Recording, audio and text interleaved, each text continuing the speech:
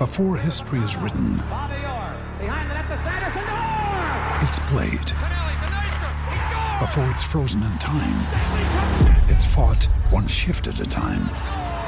Before it's etched in silver, it's carved in ice. What happens next will last forever. The Stanley Cup Final on ABC and ESPN Plus begins Saturday. Want to witness the world's biggest football game? Head to iCanWin.com.au, predict Australia's score with a crystal ball, and it could be you and a friend at the FIFA World Cup Qatar 2022 semi-finals, all thanks to McDonald's. Maccas, together and loving it. TNCs apply.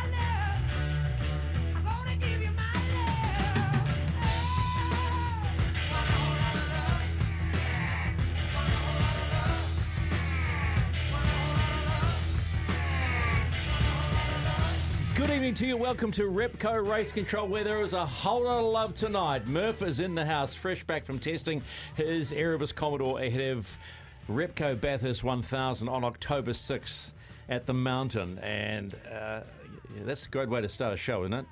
Isn't that a great way to start a show? You know what? They do sponsor the show, but Repco Bathurst 1000, Repco Supercars, Repco WRC. Yep. Repco Race Control. Mm-hmm.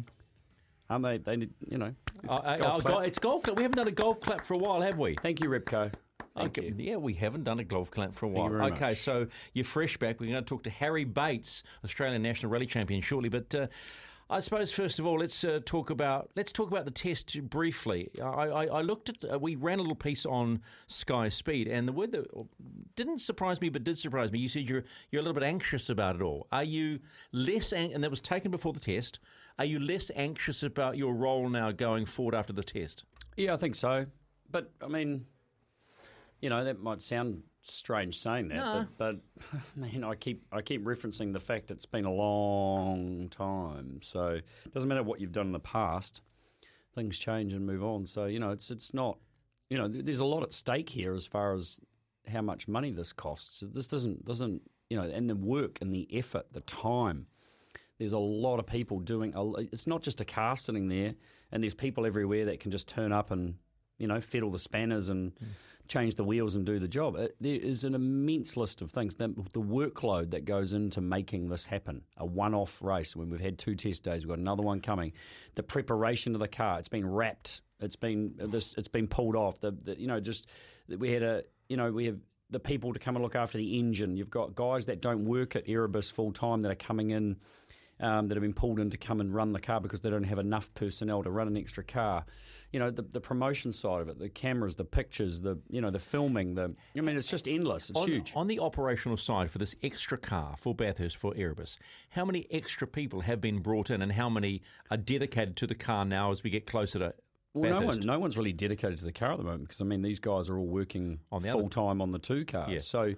So we're bringing in guys that have worked in supercars before, guys that I've worked with back in the day back 10 years ago, are coming in just to come back and have a bit of a play and I suppose, sit around and talk about the old times. The important thing has always been the engineer. Who's your engineer? And he's one of the guys that works currently at Erebus. Yeah. So they've had a reshuffle around for this and you know, it's as I say, it's a big task. So there's people changing their roles for the weekend and all that kind of stuff to ensure that they've got all their bases covered for mainly their 2 main game cars, but also us. got quicker? Yeah, got quicker. Just really, really quite consistent, and which was great. We didn't get through everything because the weather was again. Sort of played a part in it, but that was okay because we actually drove the car on the wet and drove it in drying conditions on slicks, and Richie just missed out on a another green tyre run later in the day. We just chose not to do it because it actually rained again, and it just wasn't worth throwing tyres on it for no reason. So no, everyone's. I think everyone's pretty happy. And Richie, like a glove. Yeah, he climbed back in and was incredibly comfortable again. And but Winton is challenging because it's limiting on what you get out of it to prepare for Bathurst, because it's just so slow. I'm sure I spoke about this after the last test. So we sort of finished the second day, and it's like we got to come back again, for another test. And it's like, we know we're not going to gain a huge amount of learning from it. Uh-huh.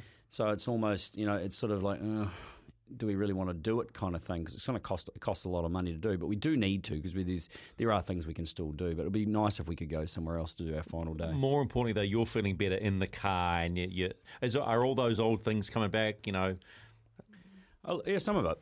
Yeah, you're moving your hands all over the place, which is not relevant to anything you do in a race car. I was trying to think of the word muscle memory, the phrase muscle memory. No, a lot of it is, but I said it's still the technique stuff. It's still the fine sort of motor school stuff, and then reapplying and adapting to it and stuff. And I was going okay here and there with it, but just piecing it all together, just the technique stuff. It was good though, because Brody Kostecki was there. He didn't drive our car, but he was in their ride car that was being used for some young driver evaluation stuff. And we're going to talk to young Matt McCutcheon later, who was actually there, Kiwi driver, who was there doing that evaluation test. We'll talk to him later about that. So he was in the car with one of the guys, should have shown them around the track, and was behind me and picked up a few things that he suggested I should do differently, which was good. Nice. Oh, you never stop learning, eh? No, never stop learning. All right, well, we talk about, that's Repco Bathurst 1000 coming up September 29 through October 2 is Repco Rally New Zealand, and one man that is making his debut outside his country for the very first time, and I'm staggered when I read this. Same. Me too. Is the Australian rally champion, and Harry Bates. He joins us right now. Thanks for joining us on Repco Race Control, bud. No problems. Thanks for having me. Mate, I got to say, both Murph and I were staggered. You've never raced outside of Australia. That's right, yeah. I guess many people would have expected me to have by now, but no, never. So, this will be all new for me for a number of reasons. Mate, I mean, I've been watching you and chatting to you and seeing it at racetracks, not so much rallies, over the last few years, and that caught me by surprise. But mate, it's been awesome, sort of, watching you evolve and turn into the rally driver you are. But mate, to come to New Zealand, and we'll talk in a minute about, obviously there's been some challenges around that, just with your connection with Toyota and stuff. But you must be absolutely pumped. I mean, this must be a big thing for you. Yeah, super pumped. I mean, you pretty much summed it up there. It's been a bit of a career. The journey of my career to get to this point has been long, and to finally have the opportunity to go and compete in a World Rally Championship round overseas is something I've been working towards for a while. So very much looking forward to it, obviously, as well. Repco Rally New Zealand, it's an iconic event. Everyone talks about it for so many reasons, but especially the roads. Can't wait. Your dad, what did he do over here? Neil? Yep, he competed in Rally New Zealand once in 1997. It's actually his best World Rally Championship rally result. He came sixth. Wow. What was he in? What was he driving? Yeah, he's got Toyota Celica GT4. Oh, was his GT4 right. Yeah. Yeah, so he's got very fond memories of New Zealand and had a great time there. And he's also competed there, I guess, after his professional career sort of ended. He's competed over there at the International Classic Otago Rally down in Dunedin, which he's won a couple of times. So, yeah, he absolutely loves it over there. So I'm sure I'll feel at home pretty quickly like he always did. I noticed in the media release you were very thankful to Toyota, who don't make a WRC2 car, allowing you to turn up in a Skoda. Have you had a shakedown yet? Yeah, that's right. I mean, this whole opportunity came about in pretty extraordinary circumstances, but Scott Petter from Petters came to me and offered me the opportunity of putting together a WRC2 program that they would sponsor and back for me. So we had to go and look at trying to find a WRC2 car, and as you said, Toyota don't run one. So we landed on the Skoda. And fortunately, Toyota Australia were very good to me and, were totally understanding of the situation and very supportive of me wanting to extend my career. So that was a really nice thing. We haven't done a shakedown in the car yet. It will land in New Zealand next week, and then we're hoping to drive it for the first time in early September. Oh, that's awesome. I got to take my hat off to Toyota. I really love hearing things like that because, they've tipped in, you've been loyal, your dad's been loyal, the family has, everything you've done with that brand for such a long, long period of time. And it's a real legacy thing too, considering what Neil's association with them. And so, to allow that to happen and, there's all this brand stuff these days and you're aligned with them and they obviously tip in, substantial amount of money, all that kind of stuff. And, you could understand if they said, hey, listen, this isn't going to work, but it really means a lot, doesn't it? It makes me feel warm and fuzzy, to be honest, when with this current world that we operate in, that they go, hey, listen, it's bigger than just a brand and stuff. It's about you. Oh, 100%. Like, it meant so much to me that they were on board straight away. And, as a young driver, you have so many goals and dreams and aspirations, but then I think almost contracts can be a burden at times to a young driver because you often feel like you're locked into something and that you can't get out of. But no, they were completely understanding and, like I say, just super grateful for their support. So you'll bring your regular co-driver, John McCarthy, with you, but will you bring your brother, Lewis? I'm aware he might be crewing as well. Yep, John is in the co-driver's seat. Lewis will be over there, but he's going to be my mechanic rather than my teammate. He's actually a mechanic by trade as well as a rally driver, so he'll be very handy to have at the event. And I'm actually bringing over my whole team. So the team that runs my rally program here in Australia, they'll be coming over to run me in Rally New Zealand. So I'll have plenty of familiar people helping me out. Why have you never raced outside of Australia? Pretty simple. I've never been able to find the money to make it happen. Obviously we've had success here in Australia, and I probably have put a fair bit of emphasis on ensuring I have a sustainable career in Australia before just jumping into something overseas, because you do see people who have a crack internationally and they can come back and almost have nothing behind them as far as a team or a car or a sponsor locally. So our path's been a little bit different. We wanted to develop my career here as best we could, get me to a place where my driving's in tip-top shape and I'm sort of, feeling confident every time I get in a car, which is probably about where I'm at in my career now, at the point where I'm feeling on top of my game. And then this opportunity's come up at just the right time for me. Hey, mate, the WRC2 is going to be mega. Yeah, come Repco Rally New Zealand. I mean, it's a class full of classy drivers, amazing cars. I mean, obviously we've got a pretty strong field of cars over here, but the likes of yourself going to be in there is huge. You had Shane Van Gisbergen turn up in Canberra. How awesome was that for the ARC and for you as well to have another competitor that obviously proved to be pretty good? How great was that to have that person there pushing you and creating probably a new challenge? Oh, it was amazing. I mean, Shane's obviously an incredible competitor, and what he achieves week in, week out in supercars is, I think we could all agree, on another level. Yeah. I knew he was always going to be a threat when he turned up to rallying, and I think sometimes people within rallying have this view that we're all specialists and that people from circuit racing are going to come in and struggle. But the reality with someone like Shane is he did grow up around the sport and has always had an amazing amount of exposure to it. So he was on the pace pretty quickly, to be honest, when I competed up against him. And by the end of the rally, we were trading stage times and in a pretty tight tussle, and it was great. Does that annoy you? That he can turn up first time and be competitive. You got it. Yeah. A little. I think but at the same time, it's not just you, mate. It's not just you, Harry. It annoys everybody. Yeah.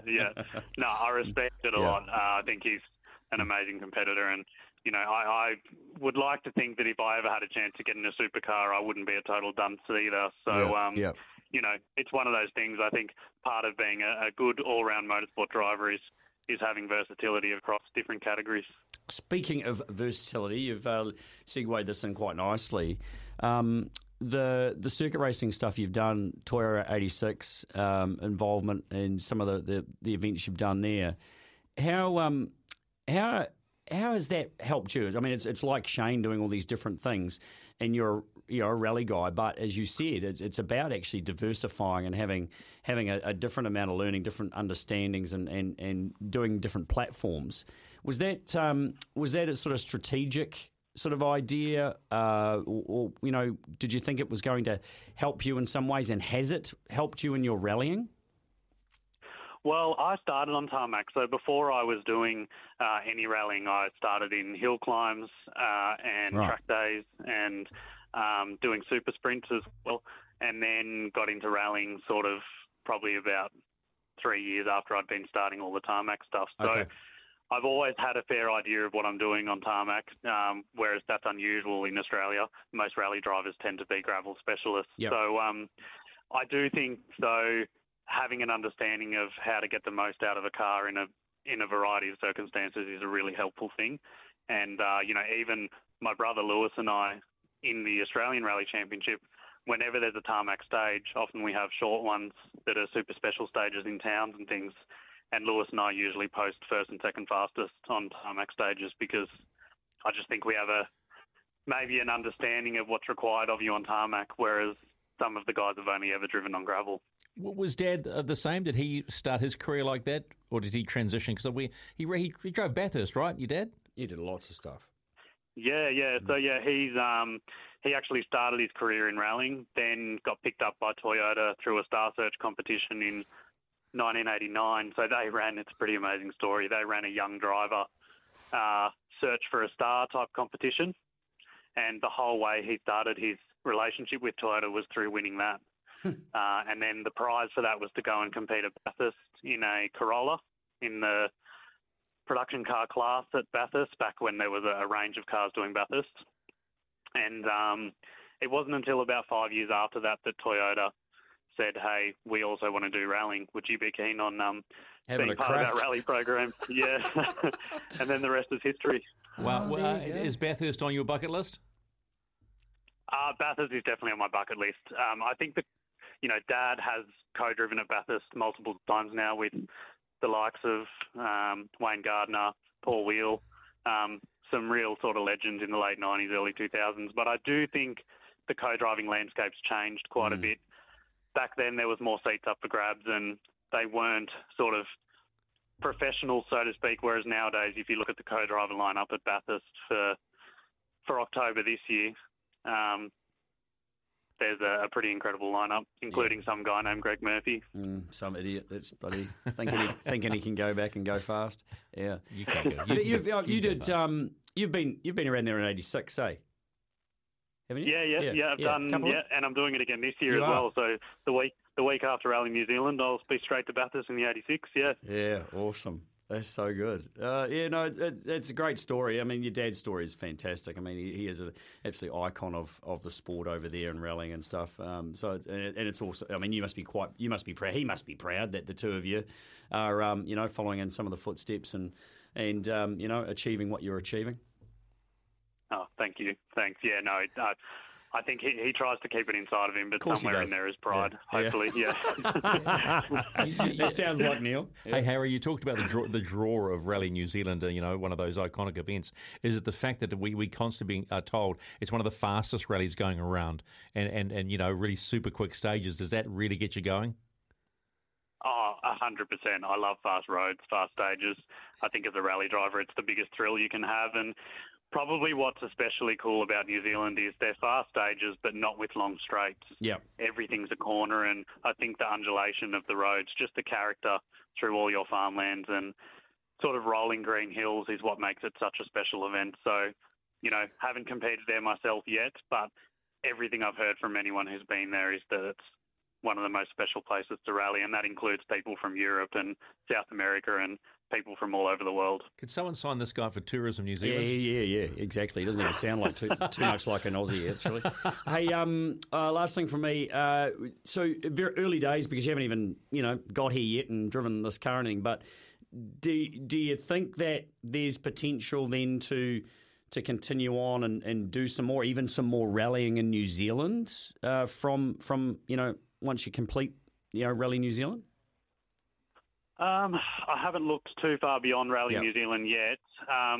The goal, I guess, for this one is to get the best result we can and then see what other sort of opportunities might come from that more in a WRC sense. So whether that's doing Rally New Zealand when it comes back, I'm hearing maybe next year, but you guys might know more than me on that.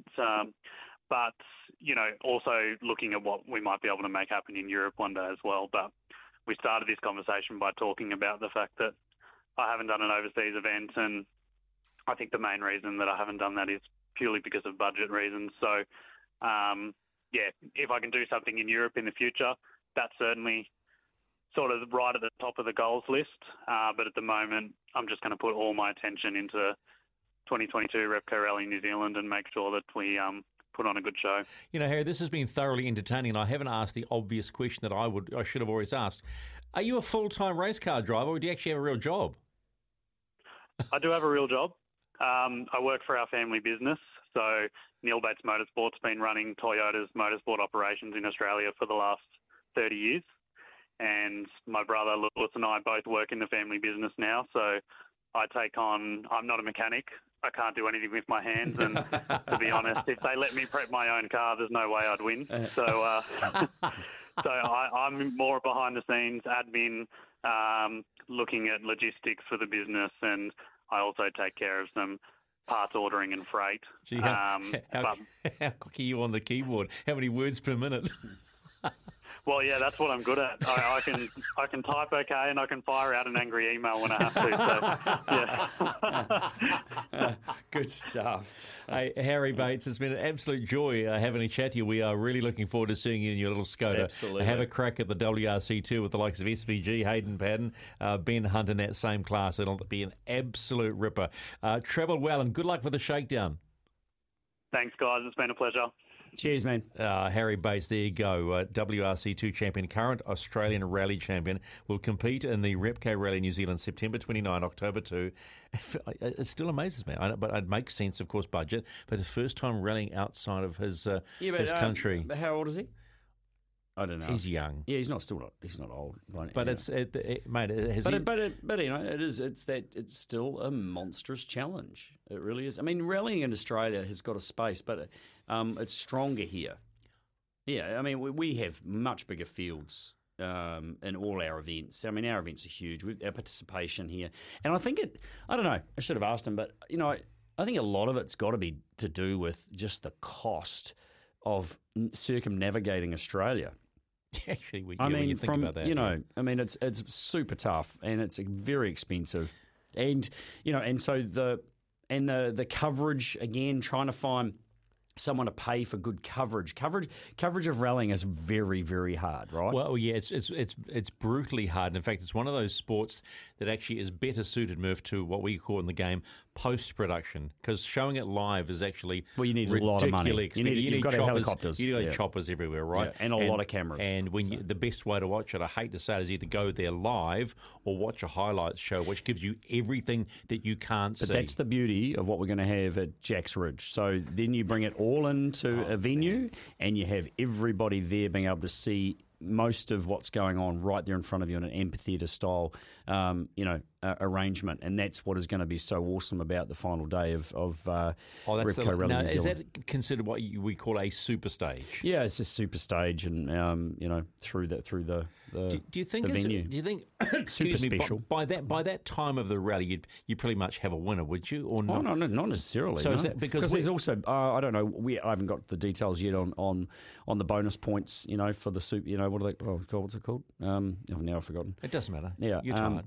So there's extra points on offer for the power stage. Power stage, yeah, because we know we've seen Jack's Ridge in action. We've seen Jack's Ridge, and it is a bonkers. That's fantastic. We've only seen part of it because the rest of it does actually go off over the back. I mean, when we did go there for the first time a couple of years ago and have that, is it 2 years ago now? Yeah, it wasn't last year. It was the year before. Didn't happen last year. It all got cancelled. I know. There's the beautiful roads over the back of where the actual where the little sprint was. It continues over the back. I can't remember how long it is. It might be 7, 8, 9 Ks or something of roads through that venue. So it's it's going to be spectacular and awesome for the fans to be able to be up close and personal. I find it interesting that that rally, as you say, isn't as big considering the size, the whole sort of marketplace being a bigger marketplace. Because I always wondered when they brought in the new AP4s, that would attract more people into rallying it, and it seems here. It's popular here. Yeah. It hasn't worked the same in Australia. There's all the politics and all the crap, and I've heard this and heard that and bits and pieces about it, and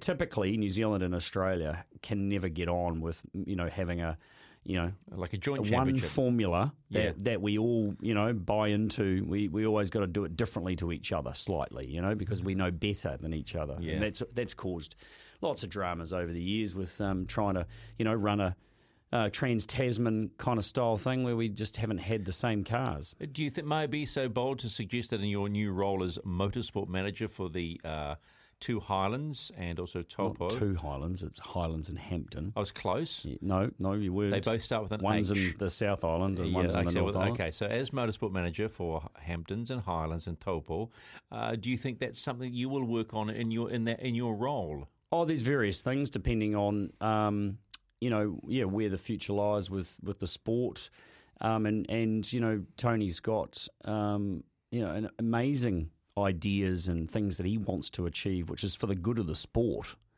There's a lot of people it's all about, he wants to control this and do that, which is just he just wants to make the sport. He just wants to make the sport better and offer it and give. And I mean, the foundation, is giving away hundreds of thousands of dollars this year to young drivers because he wants to support those that need the help and want to work for it and want to be the next champions. So hey, look, you're on TV. Sometime you have to. Yeah, that's you telling me how to drive a Radical, and then getting pissed off at me. Because I didn't listen once. That's right. Once. And you said, right, we've had enough. I am going to go back out again and, that's you driving this time. That's me bogging myself because you're driving it. But I am going to go back out by myself and have a go just to see if I learnt what you told me. Well, you won't. If it's been that long, you would have forgotten it all. I can tell you that. All right. Well, just back quietly onto what we were talking about. I think in this country, people have got to stop thinking about the past and look forward and evolve when they're thinking about motorsport and what is best for the sport in this country. We've got such opportunity here. I mean, the participation and the amount of investment in the sport in this country per capita, it's got to be bigger than anywhere else in the world. I remember you saying this. We did Chrome Festival. Was it 2 years ago now when that the big Chrome Festival? And I remember you vividly saying, "Look at the business out here. Look at the industry."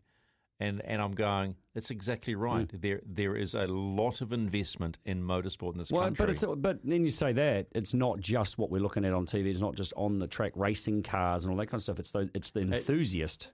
Yeah, but it's who those don't want to go racing, but they want to show their stuff off. They want to drift. They want to do burnouts. Whatever they want to do. It's huge. The industry below it is Industry's enormous. And yeah. This is Repco Race Control. Look at the time already. It's flying by. It's 7:28 with Murph and McIver. We're not too far away from talking to Chris Vanderdrift, very handy racer himself, but also we're going to talk about Veloce karting. Stay with us.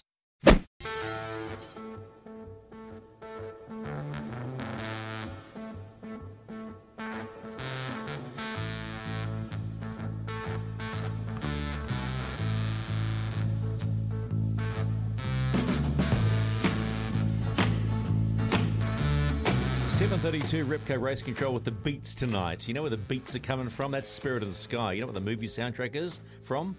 Guardians of the Galaxy. Oh, of course, I love that movie. Oh, I love them all. I love all those movies. Can we sort of fill your boots here? Both Sanjay, our producer, and I said, let's put some music on that makes Murph feel good. And he says, well, we need to find some grunge, we need to find some Foo Fighters, and we need to find this. But we pretty much hit the nail on the head today. The latest round of IndyCars is back. It feels like it's been forever away. Bommarito Automotive Group 500. Bommarito Automotive Group 500. It's an oval, back on the ovals, and the race to the championship, Scott Dixon only 6 points behind. And I'm a little bit excited about this because Scott McLaughlin likes the ovals, and he adopted ovals pretty quickly, didn't he? I don't think he dislikes any part of it, to be honest. I mean, he's pretty quick at the old Indy 500 on the super speedways. He was going to finish second early in the year at Texas. He's going good on the road courses. He's going good on the street courses. So yes, don't worry about him. And so once again, we reiterate how good Kiwis are when they're given an opportunity, and they actually have real talent too, right? Yeah, real talent and immense work ethic. Immense work ethic. You don't succeed if you're lazy. Hey, just a little update too. There's a story in Velocity about rumoured that Marcus Armstrong, who is in F2 at the moment, is going to look at IndyCar. Well, we can confirm he is going to be looking at IndyCar. He's going to be testing next month, but the team that's been mentioned in the story is incorrect. Had that confirmed from the Armstrong team. So looks like that could be a real path for Marcus going forward. And I'm excited by that. Well, He's having a really cool season with High Tech, right? He's found his feet. If you feel like he's found his feet, but he's quick, right? We know he's quick, and the challenge that Scott McLaughlin has found will probably be something that Marcus will lap up. Absolutely lap up. It's familiar. It's going to be a new challenge because of the things you just said before about ovals, short ovals, long ovals, all that kind of stuff. But it's open wheels, different type. Yeah. So I'm excited to see him in there, and he's clearly a talent. He needs to find the right his team. path for the future. He doesn't obviously want to go down the sports car route. He wants to stick with single, which is awesome. So that's what you always wanted to do, right? Be pure, and it was considered pure. Yeah, but he's done so much now in that form of the sport, the open wheeler form of the sport, that he's got to stick with it for as long. And IndyCar is, if there's an opportunity there for him to step in there, that will be sensational. And I think he'll have a smile on his face to move on and push that Formula One thing behind him, which is just a massive dream, and it really does not come to fruition for hardly anyone. Well, it's less than 1%, you'd say, right? Of all those kids out there, less than 1%, half a percent, Yeah, someone will have some maths on it, but it's next to nothing. Yeah. But you know what? But you always say, given the opportunity, he's had a crack.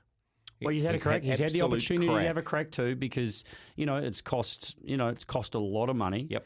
To do it. These categories over there, living over there, spending all the time they're doing this stuff, cost a lot of money. So he's had the opportunity. It hasn't quite worked out, but he's one of many drivers that clearly are very, very good. Very good, and the timing or whatever you want to say just hasn't led him to have the chance to go that next step. And because of the competition, because we know how that tight. Because of that competition he's had, he'll fit into IndyCar because they take no prisoners as well. So it will be nothing new. Oh yeah, I mean look at F2. F2 is like it's a battlefield out there, man. So IndyCar's like that too. So that won't be a problem. He won't. He's not going to be sort of having to build up that confidence of all these cars, so desperate around him. They're all desperate, and he's been living in a desperate world for a long time. Marcus Armstrong, confirmation he will test IndyCars next month, we are told. Who cares? Exciting times. Look at the time already, 7:37, not too far away. We'll come back and have a chat to Chris Vanderdrift.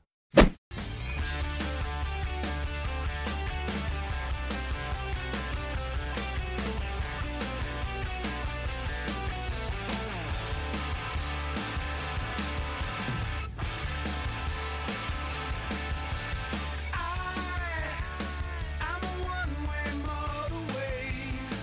I'm a road that drives away, follows you back home.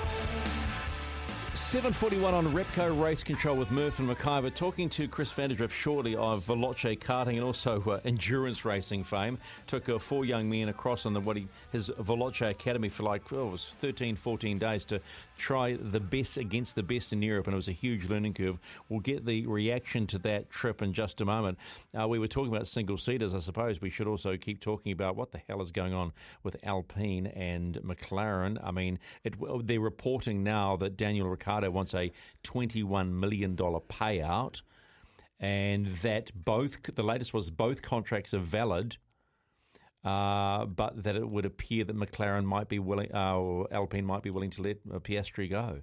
What? Is this not the biggest cluster of a contract? Well, just remember, we're actually this is the second one this year. Remember Ganassi. Well, that's The gone Ganassi quiet. deal. That's gone quiet. That's hasn't because it? it's going to court. I mean, they were playing quite nicely the other week, wherever they were. When he finished second on the podium, and at Nashville. Chip came up and said, "Oh, well done." Yeah. Yeah, I bet he squeezed his hand really hard too. Yeah. So so they're playing that game over there, and it's been overshadowed a little bit by the whole Alpine Piastri debacle, and I think that's all. I think that's what it's going. And there's been some very interesting commentary around it all too, and the comments from old mate from Alpine, what's his name, Otmar. And some of the things he said, it's pretty full on stuff. It's heavy stuff, and I'm worried. What would you do? What would you do? It depends. But it depends on what actually.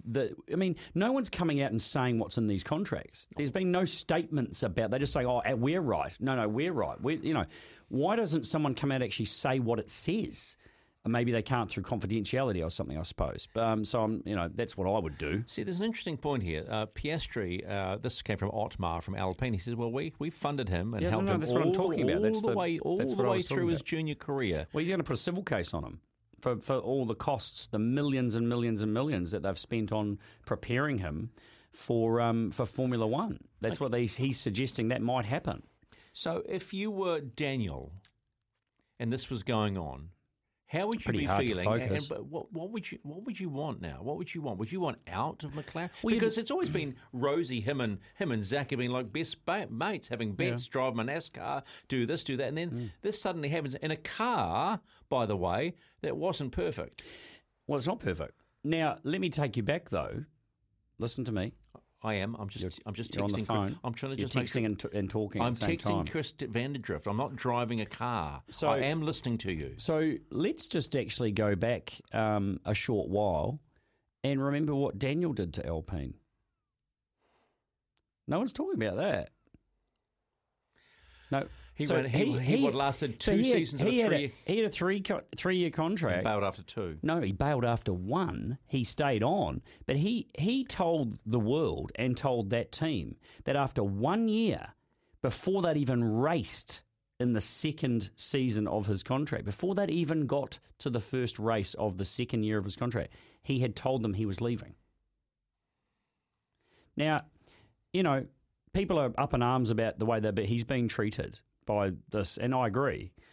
But he didn't exactly cover himself in, beer and skittles when and they were very angry. Remember Cyril Abiteboul, yeah. He was not happy. Go and watch Drive to Survive. Well, go and check that you got a tattoo. Go and watch Drive to because Survive. you lost a bet and you've got that Daniel No, that's tattoo not on the your bit. bum. That's not the bit you're angry about. You're angry because he was going to be the future for the team and all this, and he committed and blah blah blah. Next minute, I want out. I'm leaving, and he walked away at the end of the season and went to McLaren.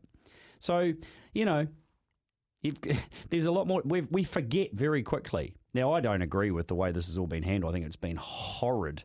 And clearly teams with these multi-million-dollar contracts and all these things don't actually know what the hell they're doing by the looks of it. They all actually look pretty average Well, I think in their professionalism, the whole lot of them.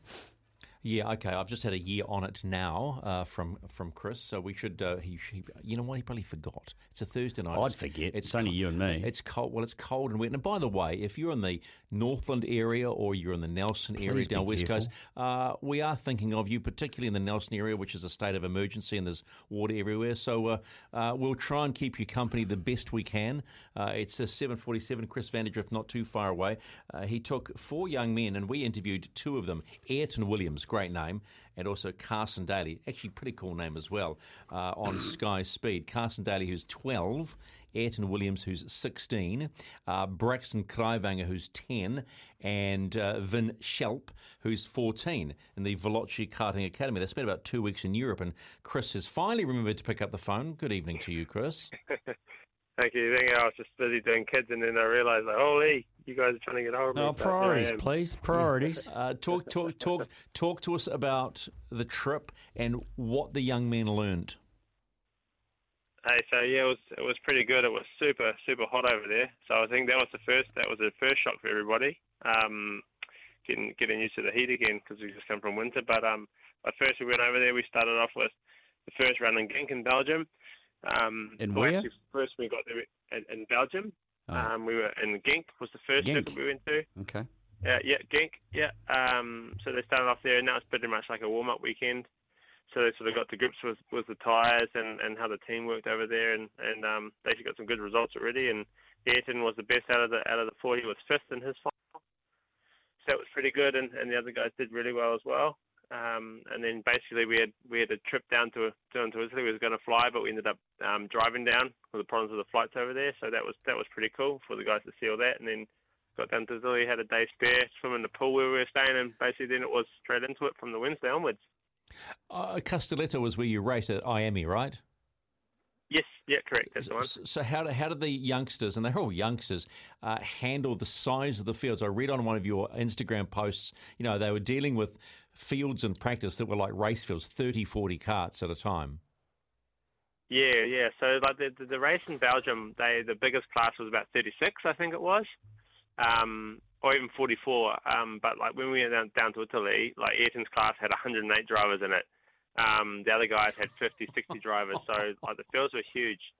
Although you don't drive all together on practice, you drive in sort of groups of 50, which is also massive. Groups so of it's 50 like a massive, on a go-kart track. massive freight train. Yeah, it was huge. Like you watch them when they come out of the grid, and they just keep coming. They just keep coming the whole time, and then by the time the first guy's come out, he's nearly come around, and the guy's still coming out of the pit. So it was just mental. It was like a full-on race already. So when they got out in track 4 practice, and so that was quite interesting. And then they sort of quickly realised that they mean business, already in practice. There was guys rolling over and having massive shunts already in testing, So it was a bit of an eye-opener. you go back to being, 13, 14, 15 years old or whatever. I would have absolutely been crapping myself. They just wouldn't. I don't think I would have been able to function with coming from New Zealand to dealing with that. I mean, how did they mentally deal with being in that environment? Hey, the guys actually really adapted well, I thought, and it was definitely they've been dropped in the deep end, and they're swimming, for survival. So it was actually pretty cool to see how they all tackled it and went on with it. And to be honest, none of them had a problem in that sense. They just had to really up the game. Like, holy shit, these guys are really pushing in practice, and they got their elbows out and they're crashing with each other already. And once they quickly figured that out, they were playing the game just like they were. So it was actually really cool to see. And they had the Wednesday practice and Thursday practice, and by Thursday they were all like, oh yeah, I know how to do this now, and they're figuring it out. So they were getting their own groove and rhythm, and they saw how it went. So they fit it in good as gold, actually. Sounds like a heap of fun, mate. We'll talk about this more, but we've got to keep moving tonight. Thanks for your time, Chris. Chris Vanderdrift from Veloce Karting at 7:51. 7:55, not too far away from going to a break, and then we're back with Matthew McCutcheon, a young Kiwi driver who was over testing a car around Murph with Erebus, and also SVG ahead of Sandown. Hey, did you see? I don't know if you saw Murph, but the authorities have had secret speed cameras catching people texting on their phone. 50,000 people have been nabbed, not going to be prosecuted, but they've been nabbed in this country texting on their phone. Oh, shock horror! Oh my goodness! And when they launched this a few months ago, it was like, you really need to do a trial to tell everybody that that's happening? Just go and stand on the street corner. Yeah, well done, exactly. NZTA. How much did that trial cost? And no one's been penalised for it. Oh, my God. Okay. Poke the bear. That's what happens. 7:55. Idiots. Coming your way after 8 o'clock. SVG ahead of Sandown, where he cleaned up last year, injured. And young Matthew McCutcheon, another young talent that has been backed by the Tony Quinn Foundation or the Racing Academy, and is doing good things and hopefully wants to do great things. So keep it right here on Repco Race Control. Hey, mama said the way you move gonna make you sweat, gonna make you groove.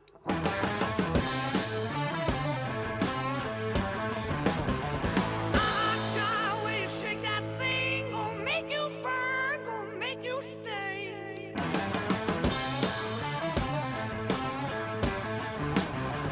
Hey, baby, when you walk that way, watch honey drip, can't keep away.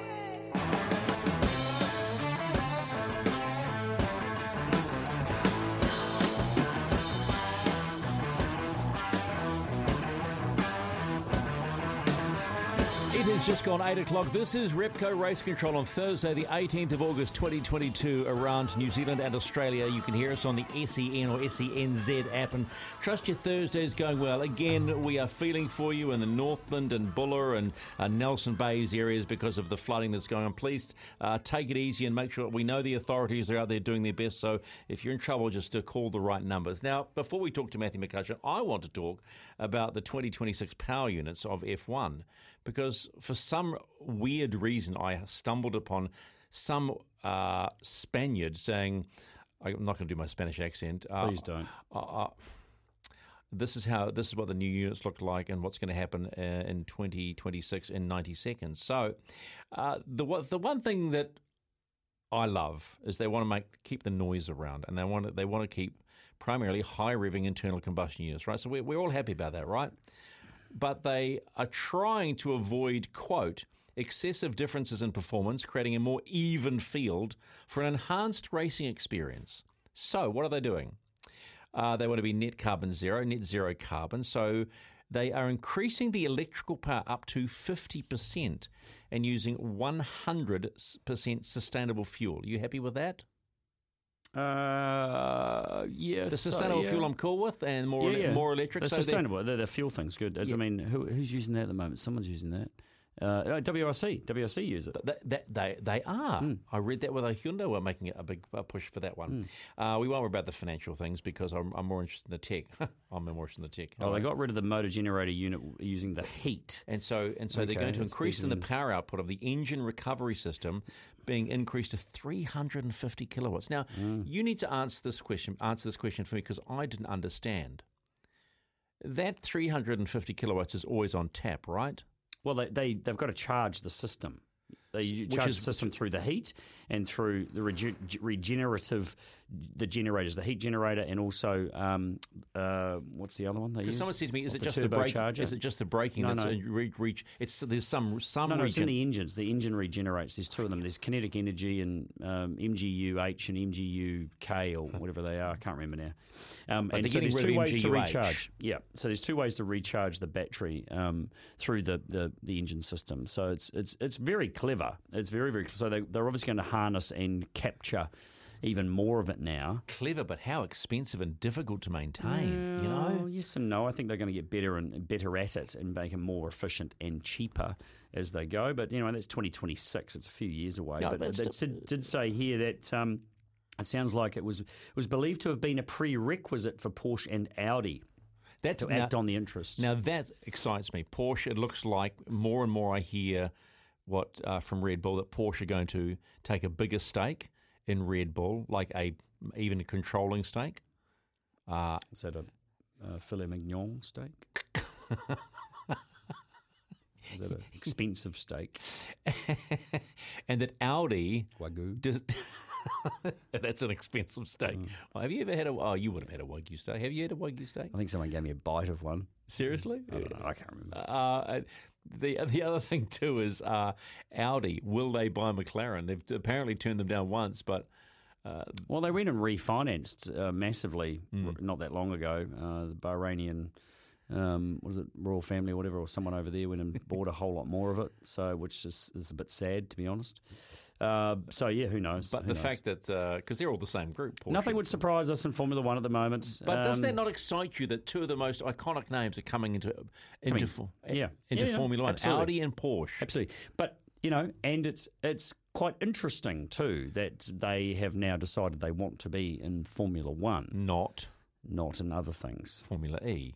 So Porsche in Formula E. Porsche are in there, but they won't be there for long, I don't see. Well, Mercedes are gone now. That's McLaren in Formula E because they're going all that way. And look, we must say congratulations to Mitch Evans for finishing second in Formula E. Are you going to congratulate Stoffel Van Dorn? And then I'll congratulate Stoffel Van Dorn as well. For winning?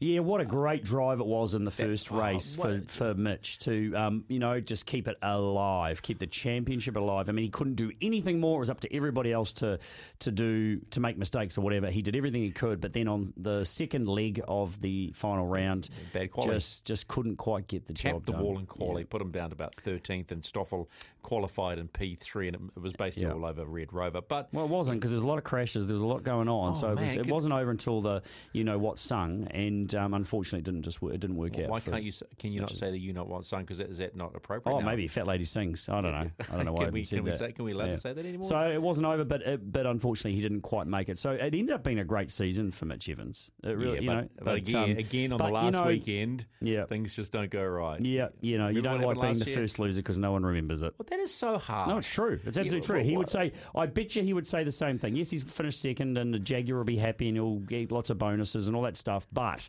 at the end of the day, what are you in there to win? What are you in there to do? Sanjay, what are you in there to do? Answer me. Win. Yeah, right. But I would never consider myself a first loser. Oh, every time I was second, I was the first loser. Absolutely. How often were you first loser? Oh, not enough, probably. A few times, though.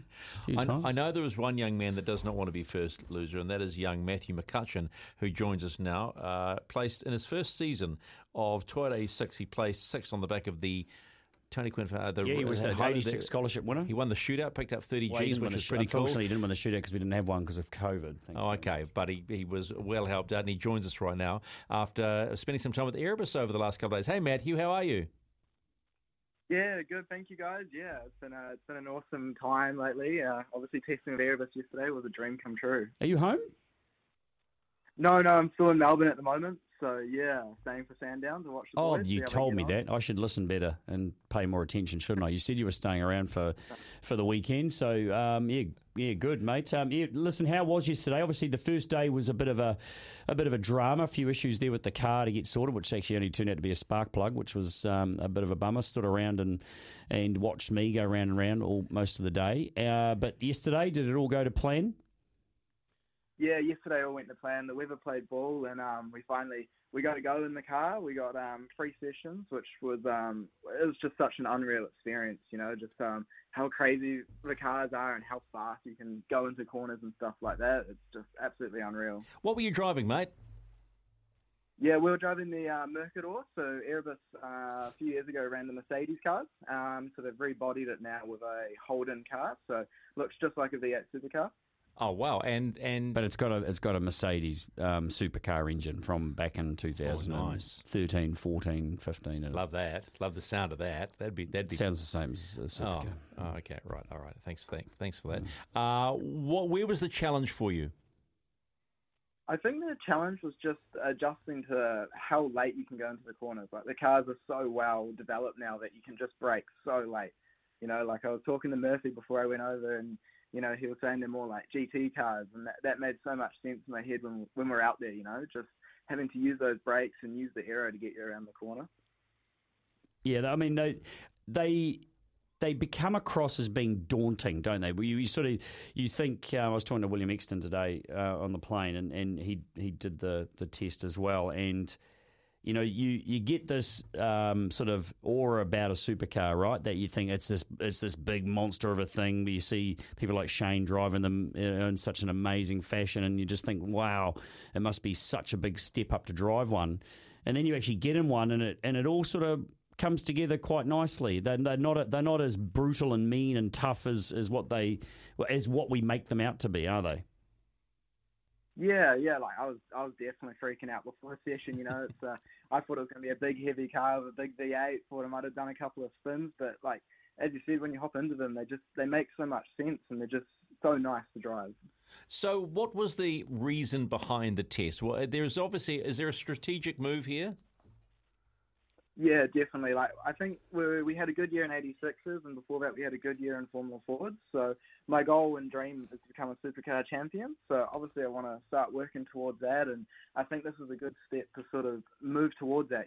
Like obviously on the cards next year would be Super Free over here in Aussie. So I think doing that test with Airbus really got our name in the door and sort of gets our name out there. Yeah, and I suppose the question everybody's going to look at times. What were your times like? Yeah, I think they were very competitive. We spent some time with George, who's Brody's engineer, and he said, look, what we're doing is really good. And he said every time we came in, he was really happy with the progression that I was making and learning and listening to him. So I think that was the main thing. And I think the times are pretty competitive. Obviously, it's kind of hard to tell where you stand up because the car's got a little bit less aero than current gen supercars. It's more on the pace of a Super 2 car. I suppose really it's not an unfamiliar situation, is it, to take a car out, roll it around and then get feedback. But in essence, when you're around supercars, it is different. Yeah, it is pretty different, you know. Like, yeah, it was just such an amazing experience. So what's next? You're talking about Super 3. What's the plan going forward? Is that going to be a realistic goal next year? Yeah, I think I've got a really good group of supporters at the moment, and they know my dream, they know my goals. So I think with them, and hopefully, you know, find a few more partners, and I think that could be a really realistic goal. As the test went well, I think it went really well, and the team were really happy too. So I think moving forward, that is a realistic goal to try and achieve. And as you say, moving forward, are you wanting to try and do a deal with Erebus? Yeah, absolutely. I think the time that we spent yesterday, they were so good with us. They made me feel really comfortable in the car, and obviously they trusted me, which is pretty crazy to trust a young teenager in a V8 supercar. So I think that it really bonded well, and if there is a deal there to move with Erebus, obviously that would be amazing. But yeah, just see what options are available. Mate, don't worry. If you damaged it, you won't be allowed to leave the country. You'd be stuck there. Barry Ryan would make sure that you were probably washing the floor, sweeping the floors with your toothbrush for the next 10 years until you'd paid off any damage. So don't worry about that. What's the exactly. what's the plan when you get back? I mean, you're at Sandown this week, so that'll be a lot of fun. Are you getting access? You know, do you get a little bit more exclusive access? Are you a reserve driver? Have you signed up to be a reserve driver? Are you going to poison someone so you can get a gig? I would absolutely love to do that. I think we'll need to talk to them, and I think hopefully we can get some bad food into Will or Brody the night before, and I'll just remind them that I'm at the back of the garage and ready to go. You know. Good strategy. Wow, listen to Murph. You'll go places. Might be behind bars, but apart from that, and it was announced this week too that the current supercars will be Super 2 next year. So the current Super 2 cars will be moved to Super 3, and the Mustang and the ZB Commodore will become Super 2. That will make it even more competitive, won't it? It creates different challenges because it means that a Super 2 team needs to buy or have access to new cars. Oh, right, okay, and there's a lot of cost associated with that. So right? it might mean things teams like Erebus could end up then just retaining their cars and then expanding their operations to actually do Super 2 as well. Again, we talk about numbers, right? Hey, Matthew, we're starting to talk amongst ourselves. Yeah. I apologise for that, mate. Thanks for giving us your time. Congratulations on the test, and we'll cross your fingers. What is it, back to school now or study, or what's the story? Yeah, no, it's back to work. So I've finished school now. So I've been doing a little bit of work for Downforce in New Zealand, which has been awesome. It's been amazing as well. Just to be around cars is obviously awesome. You are so happy. You are so happy. It's so nice to hear, mate. Thanks for giving us your time here on Repco Race Control. Awesome. Thank you, guys. Have a great weekend, man. Yeah, Matthew McCutcheon, okay. He is so happy. He's like bouncing off. Just was driving a supercar yesterday. Well, how could you? And why would you not be happy? I don't know. I'll never experience that. So there you go. But you've driven what did you feel like when you got out of a Radical? Well, different because it had you and me. What did you feel like when you got out of a Toyota 86? Yeah, that's always a bit of fun. Yeah, I get it. Okay, it's that primal thing. Yeah, all right, I get it. While we're on the subject of supercars, we are talking to Shane Van Gisbergen in about 15 minutes' time. I want to talk about the fact that DJR have re-signed Anton De Pasquale and Will Davison. And throughout this early part of the season, or chunk of the season, there has always been speculation, will they re-sign Davo? So you're not... Well, no, that was because there was rumours around Will Brown going there. That's right. That was, I don't know, a few months ago or whatever it was. No, it was actually about a month ago because Erebus Erebus only just re-signed Will and Brody, didn't they? So what happened to Brody's idea of NASCAR? He was going he's just going to go and do some events in between. I mean, we've only got a 12 round or whatever championship in supercars. There's plenty of time to do other stuff. Look at what Shane does in bits and pieces. So Kimi Räikkönen's racing in NASCAR. He could go and do some events over there next year. He's got the contacts, and it'd be great if he did. It'd be awesome to see him doing something a little bit different. But so they re-signed those two, and then straight away out the blocks comes the announcements around DJR and signing their two boys up again, and also a sell of a shareholding. So the Ralph family. Ryan Story's gone and sold a chunk of the team to the Ralph family. Strategic. Again, I mean, it's. Well, I suppose it means I don't know the ins and outs of DJR, as in what Ryan's plans are and what he wants to get after. I mean, obviously, it's had some changes with Penske pulling the pin there a couple of years ago and taking Scott and packing up their bat and ball and going back to America. And so, that was obviously a big shift and a big challenge for the team as a whole. And so Ryan's clearly been sort of looking around and wanting to maybe just take the pressure off, his investment. And so he's found an investor that's got engagement with a lot of other sports in Australia, and motorsport is adding to their portfolio. So it's interesting. Are you disappointed that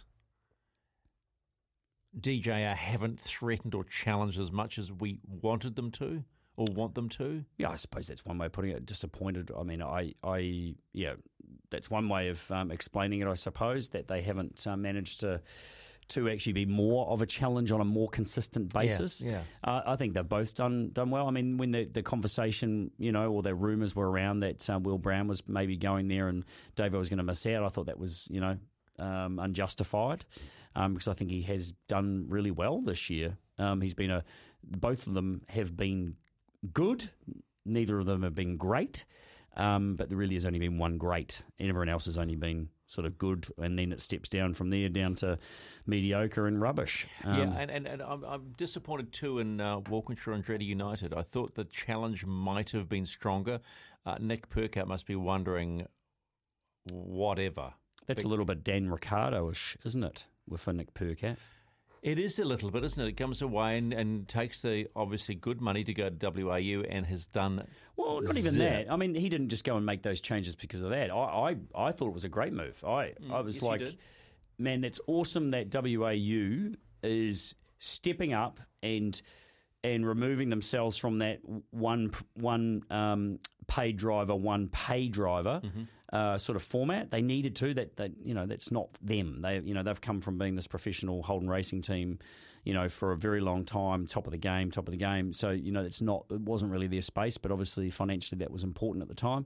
So to take Nick Percat on and bring him in as an equal with Chaz Mostert and be paying him as well, I would have said based on what they did last year, and they won Bathurst, remember. That it was a no-brainer for Nick to go there and do that. So it's taken longer than I really thought it would for him to find his wheels. I was just thinking, Nick Percat, right? Daniel Ricciardo problems, Chip Ganassi, McLaren. There's one common denominator in all of this: Zach Brown. Oh, no, yeah, you tried. I'd already thought of that. You weren't willing to say it? No, I just didn't think of it again, but I was talking about it with Richie Stanaway yesterday, actually, or day before about that whole situation. So what's the common data in all the drama going on? Zach Brown. Well, I don't know if he's the... Yeah, he's probably the cause. He's definitely the cause of the F1, and the McLaren, and the McLaren Arrow. Yeah. I was probably stretching it a bit far with that one, but I don't think the Percat one's. It just came to mind anyway. It's a long bow. It's 20 past 9. This is Repco Race Control. Not too far away from talking about the man that just simply dominates, the new dominator, Shane Van Gisbergen. Not too far away. 8:24, Shane Van Gisbergen, not too far away. Louis Sharp, now fourth in British F4, sponsored by Roden Cars, like Liam Lawson. And I'm a little excited. I'm seeing a lot on my socials now of the F0, the car that we saw must be 4 years ago in wooden form at their North Canterbury base. Remember we finished the show by going, ooh, wow, what's that? I don't know if it was wooden form. He had already had a sort of moulded parts of the car. I just remember the bad acting we did, but looking at the car going, it reminded me of a wacky racer. No, it's a Batmobile. It looks like Batmobile. It is. So if you get on the Roden Cars website, rodencars.co.nz, and go on the F-Series, it's incredible looking machine. And to think that the vast majority of the work has been done in Waiau, in North Canterbury is just bonkers. But it is real. It is real, and this thing is happening. The technical data is just phenomenal. Top speed, and depending on the aero configuration of 360 odd kilometres an hour. I mean, it's the power, including the hybrid sort of unit electric motor that it's got on the back of the V10 4-litre 72-degree angle engine. Combined, it's 1,176 horsepower at 9,000 RPM. I mean, it's got 1,026 Newton meters of torque. It's it's just mind blowing, and it's real, and I just cannot wait to see it. David Dicker has just done an amazing thing here, and he is so passionate, and he's got a dream, and he makes them happen. It's just outrageously cool. As you said, there are a lot of young Kiwis have been a part of that, or if not all of them have been a part of it. He's got a wonderful team of young engineers that he pulls out of the universities and stuff that are working there and have this opportunity to be a part of something as spectacular as this. So the FZ, which I've had a drive of, and Liam did some laps around some of the racetracks in New Zealand. Was it last summer? It was last summer. Yeah. Is an amazing F1 based single seater race car with a wonderful V8 Cosworth in the back of it. This is another level though. The F-Zero it's no rules, no limits. Just let's Still go. Reminds and me of a wacky something. racer. I just love the enclosed cockpit. I think that sells it for me. Spectacular. The Rodin F-Zero. They're saying they're going to launch it in May 23. Originally, he told us Sepang because of the I think type things of have track changed it was. a lot. I mean, it's been delayed because of you know what. Things have just taken a bit longer than what it is. But you want to have something like this right when you do put it on the track. You asked to drive it. Are you going to get the drive, do you think? I'm not sort of gone down that path lately. But now that I'm looking at it on the website, there might be a phone call tomorrow. Dave, hi, Mr. Dicker. Yeah, it's Mr. Dicker. It's Gregory here. 8:27. Shane van Gisbergen next.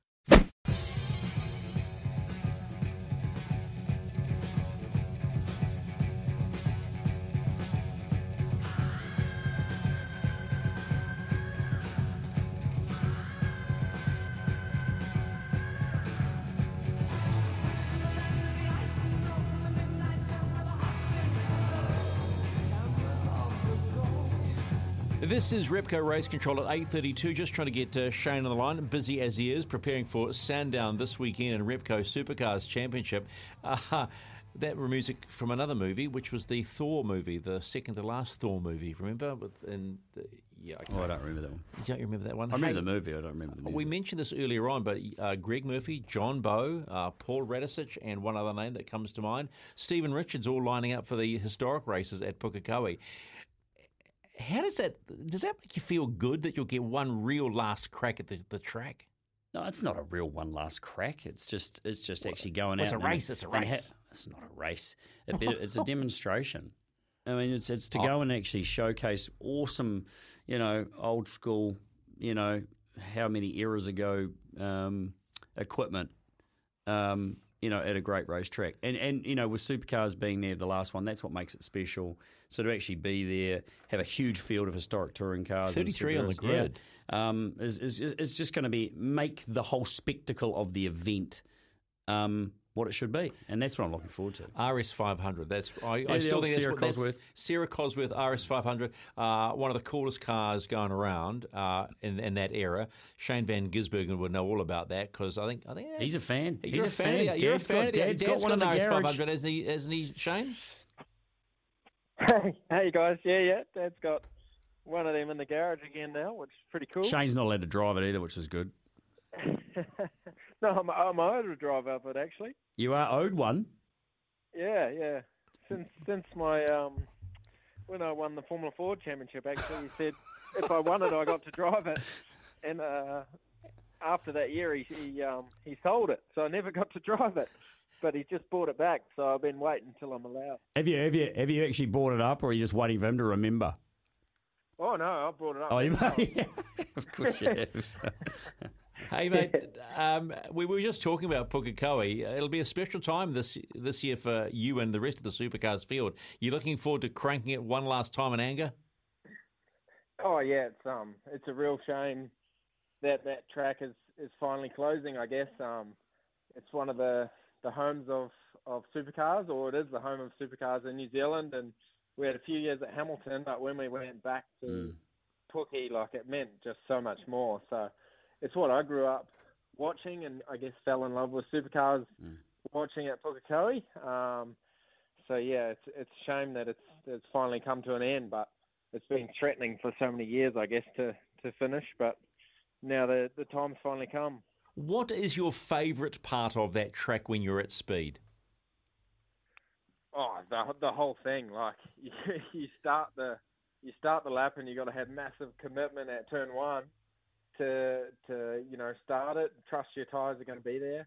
Then you got to get a big run onto the straight, but also you got to hold your breath when you finish the lap as well. Like, you think you're on a good lap, but then you got to have huge balls to finish the lap as well. And if you get it wrong there's huge consequences. And it's a proper driver's track. It rewards bravery and commitment, but also you just got to trust your car's going to stick as well. It's one of the coolest feelings when you know that you've got the car underneath you to do the job. You just get huge confidence, and then of course the crowd gives you extra belief as well. It's a cool feeling. So if you've won two of the, say, just hypothetically, you win two of the races. Is it 3 races at Puke this year? Is it 3? 3, yeah. Yeah, 3. So you win the first 2, right?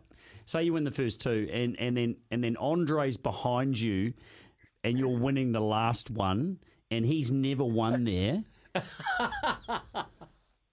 Do you go, nah, mate, it's mine, I don't care? Yeah, that's what I expect you to say. Would you give him the feeling of winning one race? Can you say that again without laughing? You're going to ask me what I would do, right? Yeah.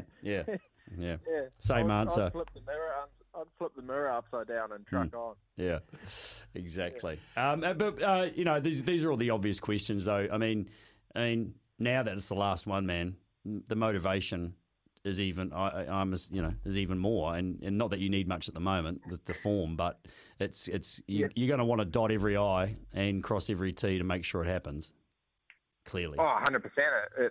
I for sure, like, when I turn up for the weekend, I'll treat it like all the others, but at the moment, especially with all the news, like, it's for sure going to be so much more to me, and it's going to be even harder for me to switch my brain and to treat it like a normal race. Like, it's already hard enough to do when you got all the extra friends and support there, but this one's got so much meaning, so it's going to be pretty hard to keep level-headed and grounded about it, and have a relaxed approach, because it means so much. But I think I've won that Jason Richards Trophy twice now, and like, it's one of the highest, or my favourite accomplishments in racing. Like, it's one of the coolest things to have Jace's parents and family there. Like, it's one of the greatest things in racing. So yeah, to do well there means so much to everyone in our sport. So it's not just going to be me or Andre, it's going to be everyone in the field wanting to get a result there to go out on a high. Says a lot for the track too. I think it says a lot for what Pukekohe has given race car drivers and also race car fans. But we've got Sandown this weekend, buddy, and I think you told us, would have been 3 or 4 weeks ago on Sky Speed, you needed at least a full round heading into Bathurst to feel comfortable going into Bathurst, because there's 300 points on the line. You're pretty much there, but you'll still be pushing hard to increase that lead this weekend. Yeah, well, Sandown's actually another track in the same boat, another track around a horse track that horses are taking over. So I think Sandown's in its last year, potentially. So yeah, it'd be good to finish up here. It's another great track that we race at. But yeah, the points lead, we didn't expect to be so quick at Tailem Bend, and it worked out awesome there. We ended up winning all 3. So yeah, that's sort of been my aim the last few rounds, is to try and get a free Bathurst, I guess, so with 300 points for a weekend available, I can go out and just have a full crack at winning the race, and if it goes pear-shaped, still have a championship lead. So I guess we just got to maintain that until Bathurst, and then see where we're at. Mate, last year when you were there, you were bloody holding on to a few injuries. That seems like does it seem like an eternity ago? Bloody hell. Yeah, it's kind of weird because I don't remember anything from the race. Like, wow. Andrew, my engineer's been trying to ask questions about the car and how the weekend was, but I have no idea. And I watched the races back as I normally do for study, and like watching the interviews and stuff, you can see my eyes are just dead. Like I have nothing inside. Like I've done some pretty good stuff that weekend. But when you think about doing that, a feat that seems totally ridiculous, injured, let's be blunt, and you go and clean up, you got to say that's pretty awesome. Well, yeah, it's one of the best things I've ever done, but I just wish I can remember. Could remember to soak it in, to enjoy it, because honestly, I can't really remember the feelings of it.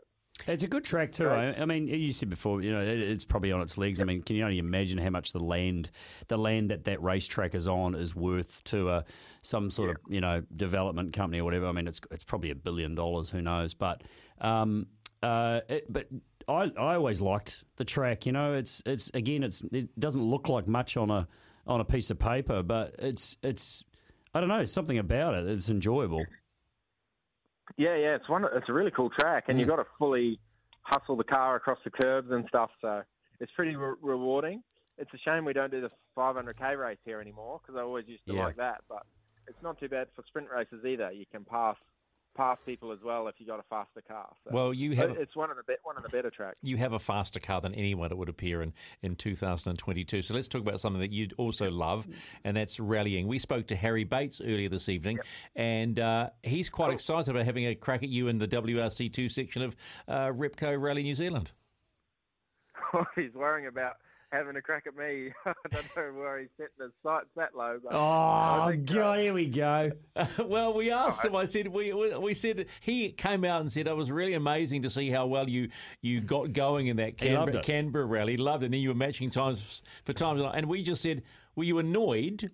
And he said, well, actually, yeah, I was a little bit.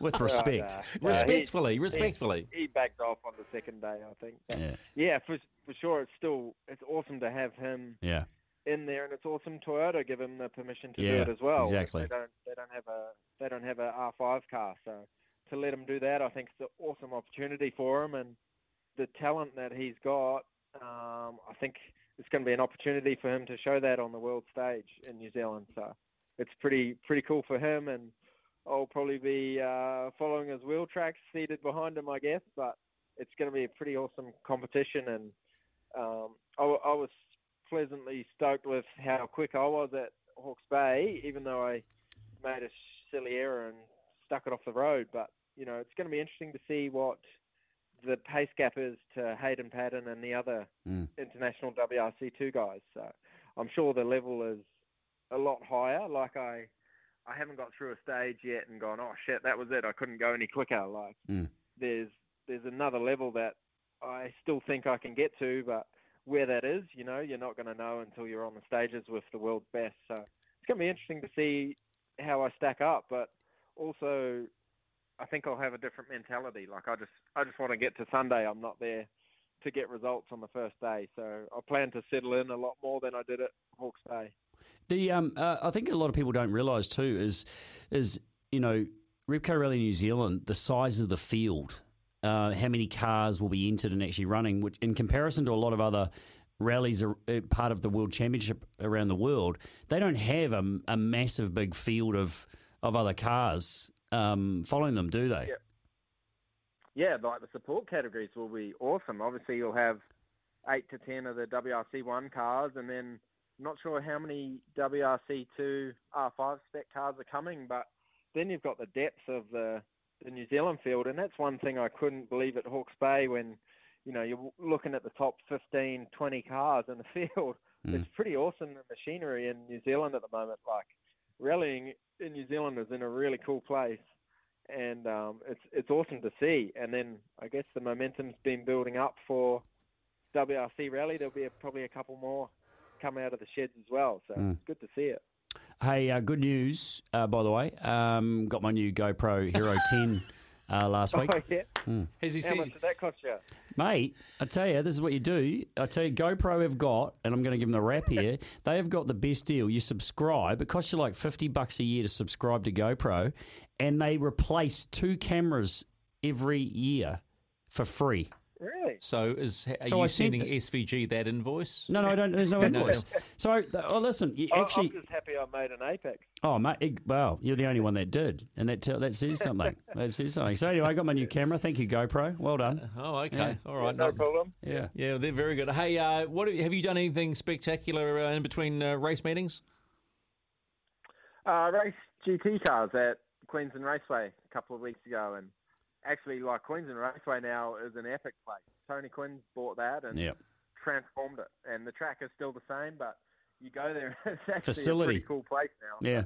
It's a cool place to go. What, okay, I missed that. Did you say GP car? GT. Oh, He was in GT the cars. Merc. He's in the Merc. Oh, Yeah. so just keep the hand in again, right? Yeah. Just something else. Yeah. All right, mate. miles, which is always handy. All right. Well, it's always a pleasure talking to you, and Have a about weekend. lots of things. Have a great weekend, and you know we're behind Is you. it going to be wet? Oh, I have no idea. We couldn't make our minds up in the meeting today, so Oh. What you have Fair you have direct line with upstairs? No, clearly not. yeah.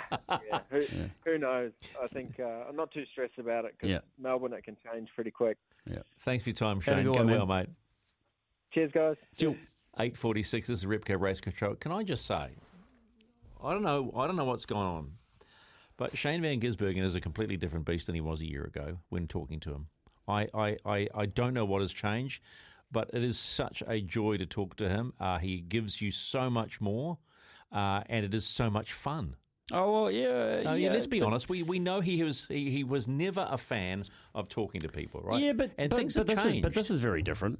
I know, but it's He is, he probably doesn't do a lot of this, and he's talking to 2 blokes he knows and stuff. I don't know, and we're trying to, and we're talking about rallying, we're talking about other stuff. We're not just trying to ask him the same questions. For me, it's just a noticeable change, and it's such a refreshing change. I mean, because to be honest, the thing is with what he's doing, so goddamn well, it gets very repetitive. The winning, you want to be repetitive. That's the goal, is to be the most repetitive person you can possibly be by crossing the start-finish line. The challenge is the But questions that everything come else, at him. everything else after that, there's nothing new. Yeah. There's nothing. It's the same, the same. And when you're stacking up the numbers as quickly as what he is at a regular basis, I mean, you're just like, oh well. Supercars TV need to up their game probably because you can see as soon as the question's asked and you've heard before, you can see go, yeah thanks, good, had enough. That's enough. Yeah, right. Yeah. 8:47. We'll wrap up the show shortly.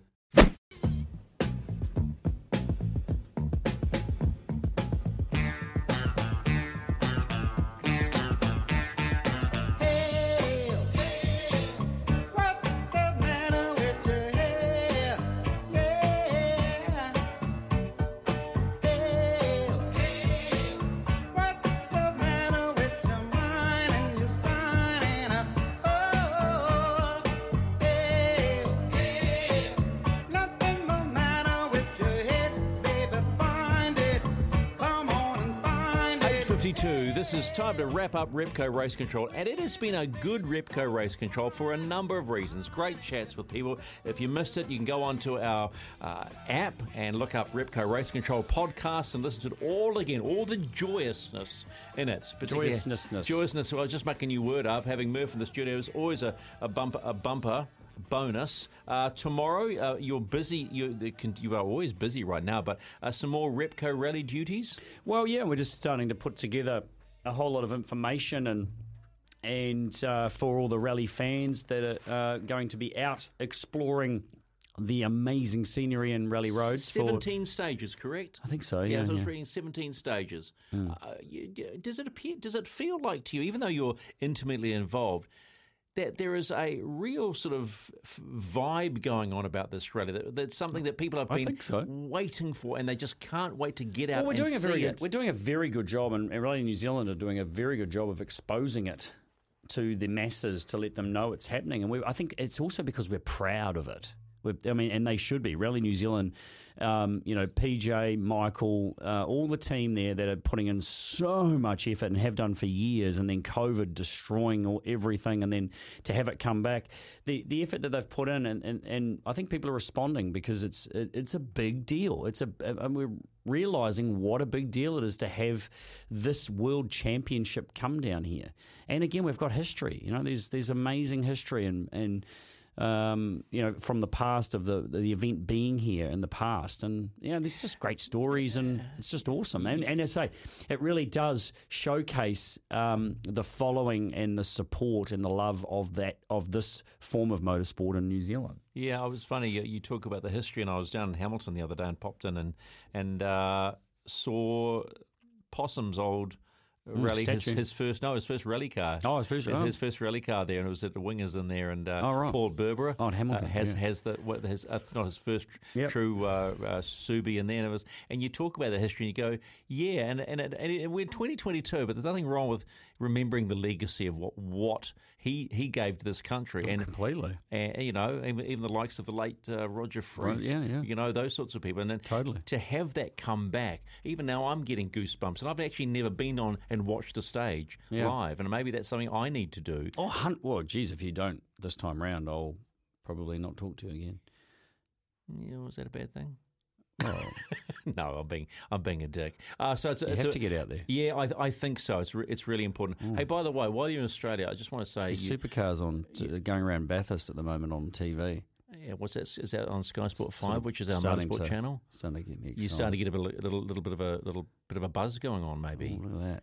Supercars. They're going really fast, Murph. Bathurst. And it's an E-Series. No, that was real stuff, though. That was real stuff. The E-Series doesn't get me excited, that's for sure. Well, we're excited that the livery's finally out. We will not miss you, and in the sense that we will be able to see you very clearly. And I'm glad to hear that Richie's times are good. Yours are better because you were 1.4 behind last time, and we didn't even talk times this time, but you're feeling better. Yeah, I was 1.39 behind this time. You're kidding me, right? Yeah. Okay. All right, we're done. You're probably tired. You need to go to bed, and it's been a long day for everybody. Thanks, folks. That was Repco Race Control. As always, Sanjay, fine job. Choice of music, good spectacular. Music, made Murph's night. We shall talk to you again next Thursday. This has been Repco Race Control on SENZ. Ciao.